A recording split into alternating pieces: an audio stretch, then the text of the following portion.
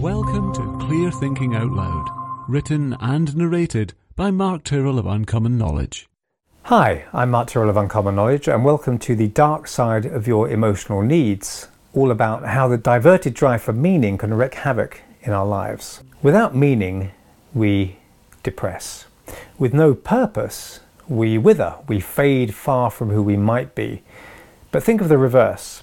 When our lives feel meaningful, we're energized and focused. Even suffering is made more bearable because there's an end point, there's something we're working towards, there's a point to us and what we're doing, and it may be a very important sense of meaning that we have. We live in times in which many people, though, feel meaningless. Okay.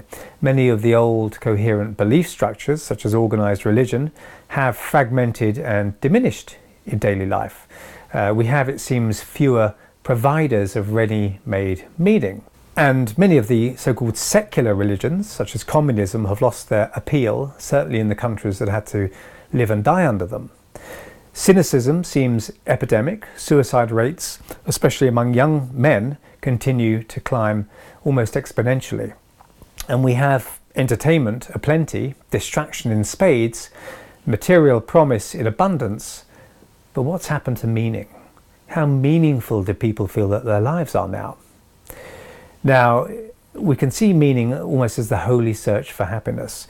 Religions, including the secular ones, were and are about being pious rather than becoming or being personally happy. Okay, so the point of a religion wasn't to make you happy. Okay, the point was to be a good person, do right by others and go to heaven perhaps. Follow the dictates of this or that religion and you will become good and acceptable. Serve the holy tenets of this or that political belief system to derive your meaning. Now, I'm not saying whether religion or any other of the major political belief systems are true or not, but they certainly do and did provide people with a sense of purpose and meaning. As religion has declined in recent times, the idea of being happy as a goal in itself has become ingrained in our culture. Live for yourself is the sort of refrain that many of us abide by. Okay, but happiness is often seen not as a byproduct of meeting needs or as an oscillating state of mind, but as some constant future state which will, once achieved at, will persist forever. Okay. So it's a very strange idea that we seek happiness for its own sake rather than seeing it as a signal that we're meeting emotional needs in some way. Now, the point is that to get, we need to give to some extent. Perhaps the drive to be happy or be successful has replaced a sense of service to a greater cause, which then produces success and happiness as byproducts quite often. Or I should say the part that serving a greater cause played in making people happier has been replaced by the idea that we can make ourselves directly happier without meeting our needs in balance, our emotional needs. This is in part, maybe in large part, due to mass and massive consumerism, I think. But seeking to meet one's own greeds above needs doesn't seem to make people particularly happy, actually quite the reverse. Now, the problem is that it's hard to maintain a sense of strong meaning just by fulfilling personal, financial or material goals. Okay, just after a while it stops to feel at all meaningful. Okay, or in fact by just focusing on the self at all. Okay, that never feels ultimately meaningful, to be too self-analytical or just think about yourself. Sure, you might look great or you have money to burn or a house to envy, but then what? What next? Okay. Now, the problem is when people make idols of demons. Okay, it's been said that if we make an idol of something that doesn't have the qualities of a god, we and others will inevitably suffer. We all have a religious impulse, but trying to find meaning from inadequate sources won't work in the long term. In fact, the search to feel meaningful might have us flitting around like a crazed honeybee in an artificial flower factory. One client, Derek, told me how he had constantly moved house because he felt the grass was always greener on the other side. Okay, continually looking for something else that he didn't have now. Okay, he'd been a communist, which I thought might have conflicted with his serial private property ownership, a libertarian, a Catholic, and lately a fitness fanatic. He tried all these different things. Each new enthusiasm was meant to make his life meaningful. And it did in the short term, but it never quite did it long term. He had made money and didn't need to work, but felt, he told me, empty inside. Okay, and I think that's echoed by lots of people's experience today. Derek epitomized the paradox of a search for meaning. Okay, so who are we doing this for? Okay, searching for meaning, who are you doing it for? Paradoxically, unless we serve something for its sake and not for our sake, then meaning will shrink even as we try to approach it. It's like trying to get nearer to your own shadow. People often suddenly find their lives are filled with meaning when they acquire responsibilities. Okay. Doesn't mean that their life's easier, but it can feel more meaningful. Perhaps they have children or adopt some worthy cause, okay, or they suddenly feel needed in some other important way, and now their life has meaning. And even when times are hard, they can get through it because meaning drags you through all kinds of difficulties. I recall hearing about a project in a school in which antisocial older boys were asked to be responsible and mentor disaffected younger boys, okay, which seems or counterintuitive. But the results, apparently the younger boys benefited from the mentoring, but not as much as the older boys, who often relished their newfound responsibility and suddenly discovered a sense of meaning in their lives. And they began to improve in all kinds of ways. So perhaps responsibility should be a human right. Okay, it's certainly a human drive. Okay, it's the sort of thing we don't know that we want until we get it. Mind you, it does seem kind of old-fashioned to talk about the value of service, but that's really what responsibility and meaning are. We also, I think, need to distinguish between serving but not being subservient. Okay, when we're responsible for something, we serve it, and it becomes more of a focus than we ourselves are. Manageable responsibility is wonderful for mental health. I talk to clients about serving their talent, so they don't have to feel abashed or under pressure about their talent. They're serving their talent. They're doing something for it. They're nurturing it. To feel needed helps us live longer and feel happier because of the meaning the responsibility gives us. Okay, research has found that people who feel meaningful, that their lives are meaningful, live longer. But unless what we worship has the qualities of a god, then religious-like fervent belief in it may just be a cul-de-sac. Okay, now the Nazis worshipped at the altar of their religion, their secular religion, and derived a huge sense of meaning from their divisive identity politics. But the religiosity that they demonstrated, the idol they worshipped, most certainly didn't have the qualities of a god, or not a good god anyway. Fitness is great, but its worship can't meet as many needs as a more all-encompassing faith or focus. Okay, and I'm not saying you should have a faith or a religious faith or anything like that. I'm just talking about meaning and faith in a wider context. Okay, it's never going to provide all meaning, just you getting fitter.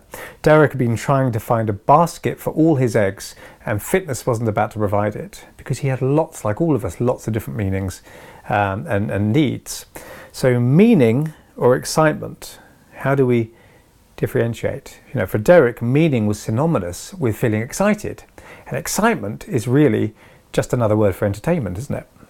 Once the excitement of the current meaning-making device wore off, so did his commitment to it. Excitement without responsibility can't provide a sense of meaning long-term. Indeed, as time passed, the latest focus never quite felt as meaningful as it had appeared to be in the beginning, as it assumed it would be or hoped it would be. He would find rationales to explain why he was losing interest, why it really wasn't the right path for him after all. But he couldn't quite see the wider problem. He was flitting from one thing to the next in an ineffective search for meaning. That was the bigger pattern at play here. It wasn't necessarily Derek's approach that was misaligned, but the different dietary or fitness or political creeds he kept attaching to. That was his take on it anyway. If I can just live here or do that, then the hole in my heart where a sense of meaning should be will be gloriously and eternally filled. That was his kind of unconscious assumption, it seemed. He was trying to worship idols that didn't have the qualities of gods. Okay, so where we try to draw our meaning from have big consequences for the quality and course of our lives. So you become the fittest man or woman alive. Okay, then what? Okay, what happens then? We can find meaning, or we can make it. Okay, we can glean it from different sources, or we can find it mainly in one place. And it's a byproduct of meeting our emotional needs. But we can also fabricate it from something that doesn't really supply it well, or for a long time, or widely enough. So what is this meaningful experience that so many people seem to be searching for? What does it feel like to have a sense of extreme meaning? Okay. When you have a sense of meaning, you feel galvanized, you feel energized. Life seems different. It's cold, you're tired, you've been invited to a party that you'd like to attend, it's raining, it's too early in the morning to get yourself out of bed. Okay, none of that matters. Doesn't matter at all, because you are serving something more important than any of that. And so suddenly you gain this kind of superpower because you're serving such an important meaning in your life. You have something to do, and circumstances and perhaps other people depend on you. The something to do is more important than any of these lower considerations, and that's a wonderful feeling.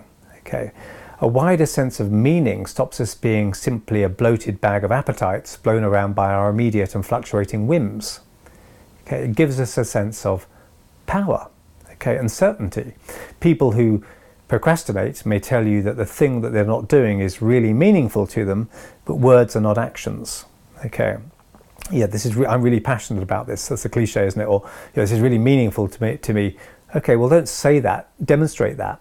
Okay, and we should watch what people do as well as listen to what they say. We learn what others and ourselves are like by seeing what they and we actually do in life. Okay, so we think about serving a higher need. Meaning makes you feel not that you don't matter at all, but rather that the meaning you serve is of a greater importance, at least in the moment, which is why people will put themselves in harm's way to protect their children, because the meaning of the children's lives momentarily is more important to them than the meaning of their own lives. Meaning also helps you feel integral to the responsibility of serving that meaning. So we need meaning, and when we don't find it, we make it if we can. And how we make it can cause problems. We can find meaning in family, friends, work, creative challenges, and serving a wider purpose. And we may be encouraged subconsciously to find meaning from material products, but that's akin to trying to fill up a bucket with a bucket-sized hole in it. Okay. A sense of meaning doesn't eliminate suffering, but it can contextualize it. Learning generates meaning, and so does truth-seeking. And meaning and personal comfort don't necessarily track alongside one another. But there's another problem, perhaps larger than incessant materialism. Okay. Nothing really matters. Okay, this is the sentiment behind the kind of rise of postmodern relativism, okay, in which it's believed there are no truths but only perspectives, may have led, and this kind of widespreadness of this idea, even if people haven't heard of it, but it's maybe in the culture, may have led to less fulfillment of the need for meaning, of course. Because if nothing matters, then where's the meaning? There's such an embedded idea that it may even seem absurd to point it out, or to point out that it is just an idea in itself, and it's not a reflection of how reality works. Okay, it's kind of religion in itself. If there are no ultimate meanings, then why bother? If everything is just a social construct, and the meaning of bad actions is no different from the meaning of good actions, then it matters not what you do, or what you don't do, or what you don't take responsibility for. But without a strong sense of meaning, which comes from making value judgments, having challenges and rising to them, having standards, meeting your needs in balance, and having a sense that you're serving some greater truth, or at least trying to, life feels pointless. A circular trudge rather than an exciting and fulfilling journey, just going round and round in circles of meaninglessness. Now, what I've tried to do in this series on the dark side of your emotional needs is I've tried to illustrate how thwarted and disastrously diverted primal emotional needs can be for people. How trying to meet needs blindly or from negative sources can have terrible consequences. You know, being so thirsty that you'll even drink engine oil happens all the time on the emotional level. You know, we have a missing need and we'll try to meet it any way we can. We don't even know we're trying to meet it consciously, perhaps, if we don't understand our emotional needs. And we've looked at how the need for attention can become so great that clients will even try to meet it in ways that emotionally poison them. Okay, we've seen how the needs for a sense of control, status, intimacy, challenge, connection, and safety can, when the need is met desperately and blindly, lead to some terrible places indeed. And we've also seen how the thwarted and misplaced drive to meet the needs of the mind-body system can make us mad and sad. But inevitably, because meeting needs produces the all-important sense of meaning, I've talked about meaning before. Okay, when I've been talking about these other needs, the meaning for me in writing this series and now delivering it is that so many people still seem unaware of how forcefully their unconscious drives to meet these needs affect them, okay, and determine and dictate their lives in many cases. And also how, without this self-knowledge, we can assume we're doing one thing while really simply trying to meet a basic emotional need, that might be better met in some other area. Okay. Now, here are a few ways in which the need for meaning can be subverted badly and damage your clients' and loved ones' lives. Now, sometimes you hear the sentiment, but it seems so much to me. Okay. Relationships matter and provide more meaning than wealth alone. And this has been studied and found scientifically, that it's relationships that make us happier and provide meaning for us more than purely wealth. Okay. People seem keener to escape smoking because they appreciate how it might drag them through the gates of death away from time on earth spent with loved ones than because they want to save money, for example. Okay. Relationships matter and provide meaning. But if someone gets all their meaning from romantic relationships, then because of the vicissitudinal nature of relationships, they may be cruising for an emotional bruising. You know, if having a relationship is to them the ultimate meaning, then different things can go wrong for the person. Maybe they become so focused or over-focused on the relationship that they start to over-monitor it. Okay, we see this happening a lot. If all their meaning is derived from this one area, they may become insecure and needy to the point of destroying the only source of their meaning. Okay, paradoxically, they're destroying the very thing that's the most important thing to them. Okay, or the only important thing to them. Deriving all meaning from just one other person or just one area of life can be as bad as trying to derive it through pure focus on the self. Okay, so is the person trying to meet all their meaning in one place? And does that make them vulnerable and too desperate? Looking for meaning in the wrong places can cause us terrible problems. If responsibility is lacking and we place all meaning and importance on the self and the fulfillment of its wants, this may never feel meaningful enough because that's not how meaning works. Remember Derek, flitting from one new enthusiasm to another, but never to one that helped the wider community. And of course, sometimes what should, because it concerns the welfare of others, be meaningful to us, is squeezed out by what we might call trivial areas of life. Okay, so neglecting more meaningful parts of life in favor of distractions can be a real problem for people. Some people may derive their primary sense of meaning from a source that doesn't really nourish them or other people. So one client's greatest meaning was met through the fortunes of his chosen sports team. Another client derived all his meaning, or a lot of his meaning, from a computer game, okay, which he played incessantly. And the problem was that he was neglecting other more truly meaningful parts of his life, his wife and children and work. Okay, and he wasn't really feeling fulfilled by that meaning seeming to be met in that way. And lastly, because meaning is such an overarching need, some of us may glean it from a malevolent, parasitic, or even deadly source, especially when we're desperate for the life-transforming effect of meaning. It can feel supremely seductive and intoxicating to suddenly feel that life has taken on new meaning, but the price can sometimes be too high. We may be abused by the person we're in that meaningful relationship with, abused in some way or manipulated by them. If we invest so much meaning in it that the abuse becomes the price we feel we have to pay to make our lives feel meaningful.